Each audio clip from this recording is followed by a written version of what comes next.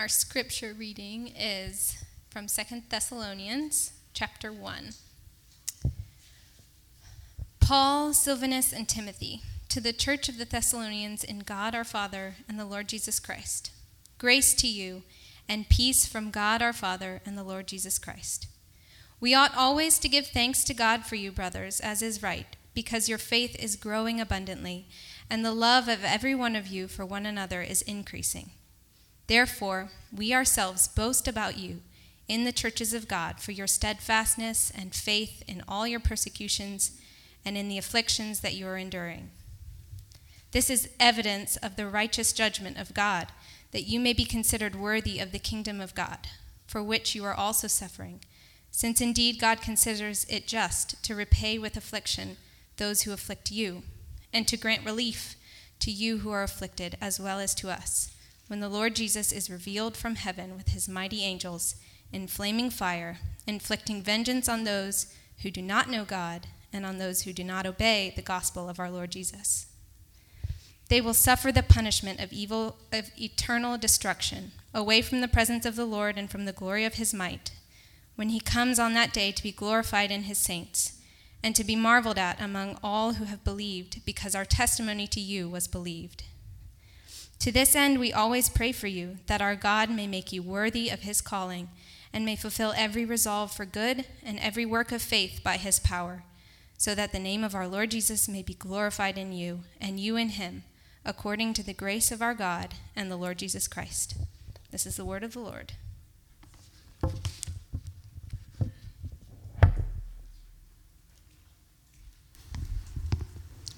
Thank you, Emily. I need to put this back up here, maybe. Good morning. My name is Ben. I'm an elder here at Valley Hope. If you don't know me, our lead pastor, Anthony, is away with his family on some much-deserved time away now that school is out and all of that sort of stuff. And today, I wanted to highlight again that we would love for people to serve by reading the Word of the Lord on Sunday mornings. If that's something that you're interested in doing, you've done before, maybe you don't really want to do it, but you're willing to do it, we would love to have people serve in that way. So thanks for doing that, Emily. Let me pray for us before I get started. Father, we thank you that you have called us here as your people. We thank you that you have given us your word to instruct our hearts and our minds.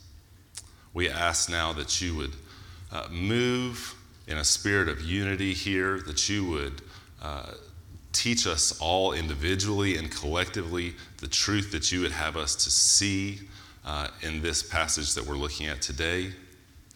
We pray that all of these things, our thoughts, my words, and our worship to you, Father, would be glorifying to the name of Jesus. Amen. As we continue this series through the letters of Paul to the church in Thessalonica, I'm going to give you a little bit of a recap because last week we had a guest speaker for Pentecost Sunday, and unlike Netflix, you can't skip the recap, so just hang in there. Probably not too long ago, maybe a few months before Paul pens this letter, he had written the first letter, 1 Thessalonians, to the believers there. We know that Paul had to leave them, perhaps urgently, perhaps due to persecution. We know that he was unable to get back to them for reasons that we don't exactly know, possibly, again, persecution. But we see, or if you remember, that he's speaking very affectionately about them. He's writing very affectionately to them. He wants to get back to them. He wants to give them further instruction and comfort in the Lord. He knew that they were suffering. Some of that suffering was direct, was even malicious. Some of it was stuff that you and I might be more comfortable or familiar with, which is trying to figure out how to navigate a culture that seems kind of opposed to our new faith, our new beliefs that correspond to that faith. So Paul had received news about them and so reminded them of things like refraining from sexual immorality that was so ubiquitous in their culture. Does that sound familiar? He reminds them of what a life lived in God looks like, what death in Christ looks like, that it's heartbreaking, but that is framed by resurrection. He teaches them again about a life lived by the power of the Holy Spirit, to be encouraging and comforting and hardworking, marked by charity and the guidance of the Holy Spirit. So there's some back and forth communication happening here between Paul and the church in Thessalonica. Specifically, the suffering of the Thessalonians is a continued theme. We'll see here also a continued theme is Paul feels like he needs to tell them a little bit more about what exactly is happening when Jesus returns. He talked to them a little bit in the first letter about that. And he gives them a pretty typical greeting, right? If you've read Paul's letters, especially multiple times, you have, like me, at least once, maybe a bunch of times, been sort of tempted to kind of skip or skim over those first few verses, right? Because they all seem the same. He's always saying greetings to you and so on. First, I would recommend not skipping over verses when you're reading your Bible. I know that there are some that are less comfortable. We might look at some of those today. I know there are some that are just less interesting. Sometimes it seems like there are whole books that are less interesting. I would encourage you, don't skip those. I'll give you maybe one example or one reason why not to do that. If you look here if you have your Bible in front of you, or just take my word for it maybe, there's a really subtle difference. In the first letter, Paul directs them and talks to them and God, the Father of the Lord Jesus Christ. Here in 2 Thessalonians, he says, God, our Father. He says both of those things twice. Now, it is possible, I suppose, that Paul's just writing a different letter and he didn't really mean anything by it, because both of those are right. God is the Father of the Lord Jesus Christ and God is our Father. But what some commentators have pointed out, I think rightly, is that he's focusing the shift a little bit, not a shift, he's focusing on a little bit different thing. He has been teaching them God is the Father of Jesus, God the Father of Jesus, because they need to know and understand the divinity of Jesus as their Savior. He's now, I think, trying to remind them, you also are sons and daughters of God. So Paul has moved from emphasizing one to also, not instead of, also emphasizing the other.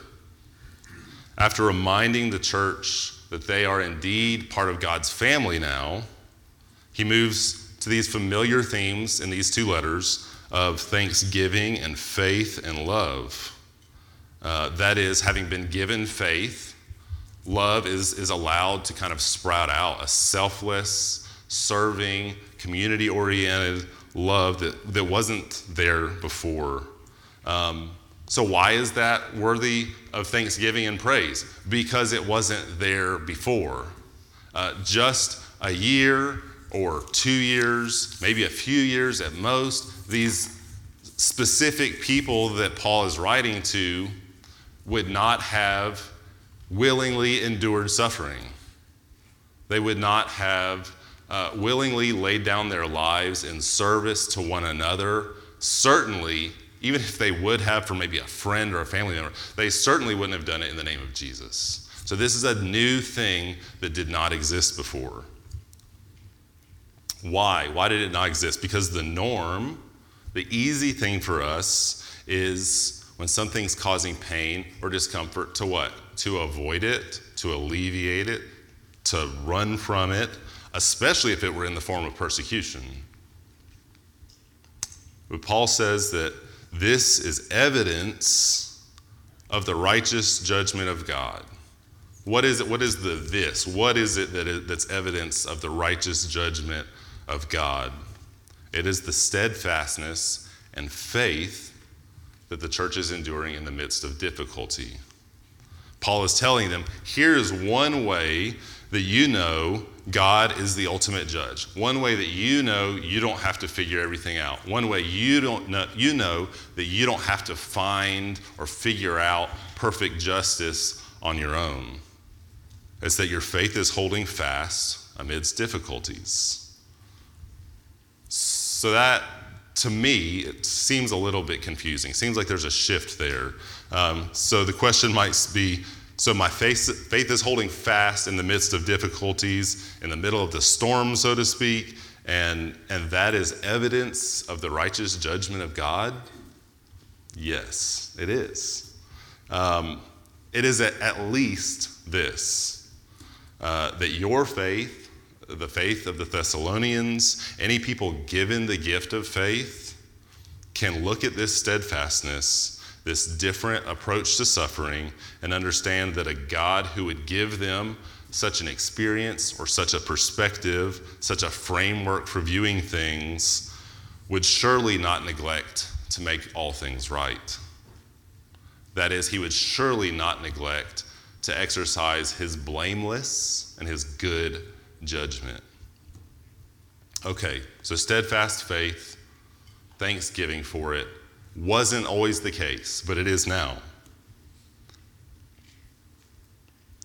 In describing the growth of their faith and love, the Greek terminology that Paul uses here is agricultural types of terms. He's talking about things in a way that would be expressive of plants or of trees, of irrigation, of this growth. And so again, we go back and see that in 1 Thessalonians, we talked about how faith is like a seed that takes root. And when it has done that, the plant grows forth. The plant is kind of like love. And all of the fruits that come with that are able to grow. God's persistent work in our lives, his leading us in the way of his son Jesus. That's what's happening when we're suffering. It is not because I have been strong or persistent, but because God has. So when we're suffering, we look and we say, wait a minute, brother, my sister, we're walking in the way of Jesus. That's what we're doing because of this faith and love that we've been given. Let me pick just a few ways that we can see how that's different than what the world would say about suffering. Unlike modernism, which might hold that science is ultimate truth, think about a popular name or person like a Richard Dawkins. We don't believe that suffering is just that's the odds that you were dealt, because there's a universe of blind physical forces, and that stinks. I'm sorry, you're the one that it happened to. Rather, we say that there is great purpose in our suffering, just as there was great purpose in the suffering of Christ. Unlike a Buddhism, which seems to be pretty popular in our culture, certainly is popular in the Asheville area, though it seems to also be poorly practiced by people who claim it. We're not looking to avoid or get away from suffering by just quenching all of our desires. Rather, what we would find is that in desiring good and true things, we might actually suffer more. A last example I'll give is that in our current culture, which is obsessed with individualism and individualistic happiness, which would have us negatively label and fight off and call oppressive anything that we just aren't enjoying. Rather, never mind anything that's persecuting us. Rather than that, in Christ, we can see that we can sit down and rest in the midst of suffering and taste of a hope that is to come. So if you're looking at this passage, you're maybe remembering back to the first letter. You're like, okay, that's great. Faith, hope, love, steadfastness. That all sounds good. Are you trying to avoid these couple verses here with the hellfire and damnation? I'm not. What he's talking about next, flaming fire, inflicting punishment, eternal destruction, I don't want to think about those things. I don't really want to talk about those things. But I think that it is worth noting what he's saying here. And there are three words that I would point out to you there. Those are that God considers it. God considers it. God considers it just to repay with affliction those who afflict and to inflict vengeance. Okay, so this is a good reminder for us as we study any of Scripture. It's not up to me. It's not up to you, what we think, what we feel. We don't get to decide if hell is a real thing or not. We can talk about what it might look like. Thousands of people have done that and written really well on it. But what we can know is that wherever we arrive at what hell we think hell might actually be like, what it actually might look like, it's probably a lot worse than that. So this isn't something that you and I get to make a choice on. But here Paul gives us reasons. He gives us reasons, so to speak, as to why God considers it just to do things like repay with affliction and inflict vengeance. The first is that those who suffer these things are those who do not know God. In other words, and in accordance with passages like Romans 1, like Isaiah 36, those who are judged at that time will possess no excuse for the charge that they do not know God, since they suppress the truth of God by their unrighteousness, by their stubborn unbelief, and by their hardened idolatry. They will have chosen to be opposed to God. Second, those who are judged will be those who heard but rejected the gospel. Paul says here, those who do not obey the gospel. Paul here is likely reminding us that yes, the gospel is a loving and tender invitation, but part of the gospel is also repentance, obedience. See, it is by their own stubbornness toward the evident God and the refusal of the way of forgiveness that they are judged. C.S. Lewis writes in The Problem of Pain that the long run answer to all of those who object to the doctrine of hell is itself a question, and that is, what are you asking God to do? Are you asking him to look over their past, to forgive them their sins, to give them a fresh start? And he has done so. He has done so on the cross. He has done so at Calvary. Are you asking him to forgive those who would be judged? But they will not let themselves be forgiven. These are hard truths. They don't feel good for us to read, to think about, for me to talk about. What we do see here is that relatively little of this passage we're looking at today is spent on hell and on condemnation. Because the scope of hell and the effect of hell are so small compared to the scope and the effect of heaven. I'll quote Lewis again. He writes, C.S. Lewis, if you don't know, writes lots on heaven and hell. He is not without poor judgments maybe, or without his faults, but he gives us lots of good imagery, lots of good ideas. In here, the narrator, this guy goes to heaven. He finds there a character named that he calls his teacher, and the teacher says to his narrator, "All hell is smaller than one pebble of your earthly world, but it is smaller than one atom of this world, the real world, that is heaven." He says, "Look at yon butterfly. If it swallowed all of hell, hell would not be big enough to do it any harm or to have any taste." So the scope and the effects of heaven are so much smaller compared to the scope and the effects. Did I say heaven? Here, somebody was going to catch me there. You get the point. So the focus on this passage is not actually hell. It is perhaps enough to say that hell is real, that it's necessary because God is just and holy, and that it is to some degree chosen by those who would reject the Father's invitation in Jesus Christ, choosing instead themselves. And though these verses, these terms really stick out and they're kind of hard to move past to see, well, what's the full scope of what he's saying here? I think that what we're meant to see here is that it is not that we have earth now and sometime later we have either heaven or hell. It is rather that God has been and is forever working to reconcile heaven and earth from the destructive forces of hell. The word here invites us not to look at our suffering, but to look on our relief, which is the glory of Jesus Christ present with us, the revealing of the sovereign Lord who has been sovereign all of this time to all of creation. We will not in that moment say, yes, I was right. I was right while I was on earth. Like, man, I got heaven. I'm so glad.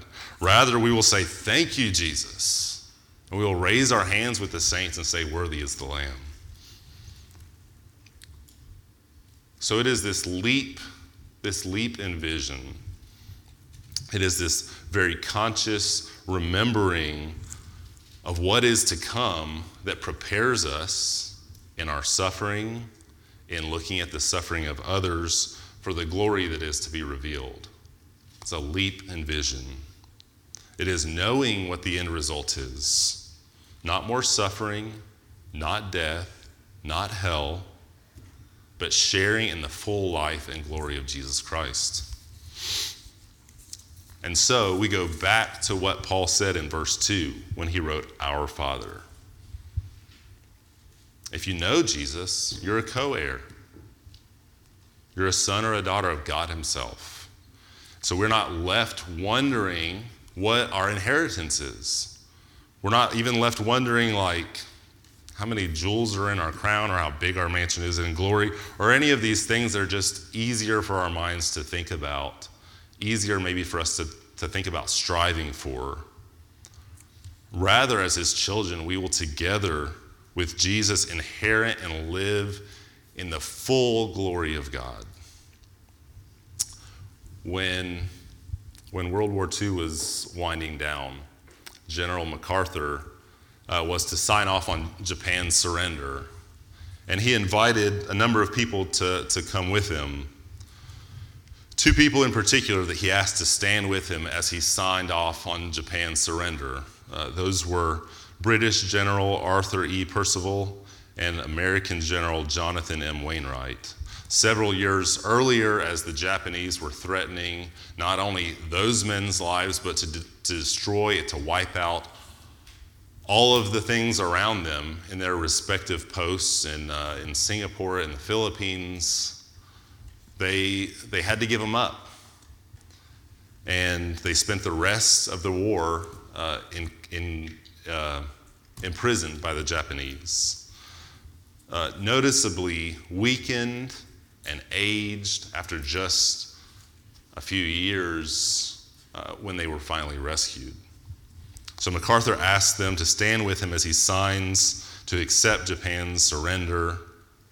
And then he signed again and again and again and again. 5 times in all, MacArthur would sign with 5 different pens. He would hold 2 of them for the respective U.S. academies in West Point and Annapolis. He would keep 1 pen for himself, and he would hand 1 pen to Generals Percival and Wainwright, still standing, somewhat gaunt, certainly not fully recovered from their time in prison. What a great story, and what a pale story in comparison to what we have been invited in to share in the glory of Jesus. Neither of these men had given in to the side of the enemy, but had served with dignity. They had brought no discredit to their side. Like Percival and Wainwright, like the Thessalonian church, you and I either have or most certainly will find ourselves suffering, but our suffering is only a part of something larger. But like these men, you and I have also been invited to share in glory. And look, I'm not trying to trivialize suffering. I'm not saying, buckle up, buttercup. I'm saying the Word of God here invites you to see a much bigger and also a much more detailed picture. Jesus invites you to stand with him in a freedom of eternal magnitude. And he does not offer you a memento. He does not offer you simply memories. You and I are without merit in our suffering if it were not that Jesus signed once for you in his own blood to determine forever that you are his. When we consider suffering, when we consider things like vengeance, eternal punishment, we are not called to explain it away, to convince ourselves or someone else that this is just a misguided doctrine. When we see those who commit heinous crimes against God and man, those things that you really just mostly hear about in the news, and you're like, that might deserve damnation, actually. That's awful. We're not to throw down condemnation on the heads of those any more than we are to explain it away. Instead, we are to look at those, to raise our hands and say, I am one of those. I am one of those undeserving. I am one of those that was seemingly beyond grace. When I was trapped by pornography, when I was stoned every hour of the day for years, I'm talking about me now, when I was nearly run out of insanity, when I was a terrible husband, when I was in the depths of depression, on the edge of perhaps ending my own life. You all have those lists too, whatever they are. That's what we're to do. We're to look at those who might be in threat of this damnation that we would rather not be real and say, I'm one of those. I was one of those. Not just doomed to suffer in prison, but in fact dead and buried. But like Lazarus, Jesus called us out from the grave, fresh from the grave, surely stinking of decay. Therefore, rather than wallow in our self-pity, rather than moving in every way we can away from suffering, rather than explaining away everyone else's potential suffering, we're called to run to them. When we look at those who seem a little bit more like us, who seem not so bad, who would cause us to think, surely that can't be right. They're not so much different than me. When we look at those who commit atrocities that we imagine ourselves incapable of, we run to both of those groups, to everyone, to tell them how good Jesus is.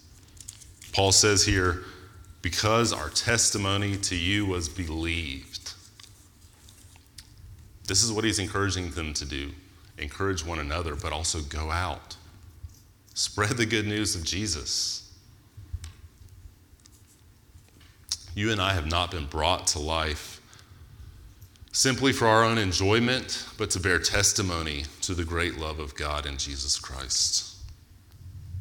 Paul says here that it is he who makes us worthy of such a calling, fulfilling in us every resolve for good work and every work of faith. Calvin will say it this way. He'll say that we are confirmed in the hope of eternal life while we fight for it.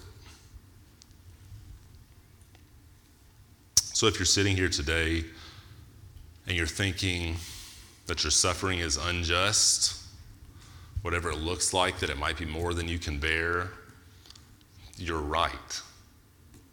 It probably is unjust. It's certainly more than you can bear.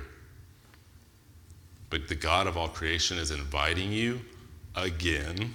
Seems like it happens over and over again, doesn't it? He's inviting you again to put your hope and trust in him. Because not only will he come and make up for that wrong that has been done to you, but he will share with you the fullness of his glory when Jesus is unveiled to all. If you're hearing this, if you're reading this text and find it difficult to not get stuck on these hard words of destruction and fire and punishment, Jesus calls your gaze to move from that to him. To look at him who not only broke into prison and paid your penalty of death, but in fact descended to hell and defeated those powers. He defeated those powers for you, and he defeated those powers for those that you might see and worry are in danger of them also. He has many more that he would add to his number. If you find yourself sitting here today or at any moment in the future dwelling on all the ways that you're undeserving of this, all of the ways that you could never attain such a love, thinking maybe a harsh judgment is what I deserve, and in some way maybe that's what I'm trying to put on myself, is a harsh judgment because I think that's what I deserve. You're right. It is what you deserve. It is what I deserve. But rather, God would invite you to feel the loving arms of the Father wrapped around you, always ready and willing to embrace you, no matter what kind of circles your minds run in, no matter that you, like me, have done more evil than we could ever say. We are not meant as children of God to live in fear, to live in uncertainty, as if we had no view of the future. The end of this passage, right after he talks about this tough stuff, Paul is reminding them, this is your future. This is your hope. That Christ would be revealed and that you would fully dwell in his glory forever. This is a picture of hope.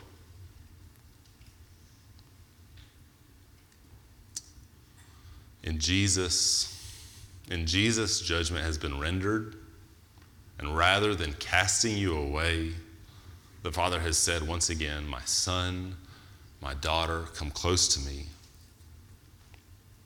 Let me pray for us. Father, you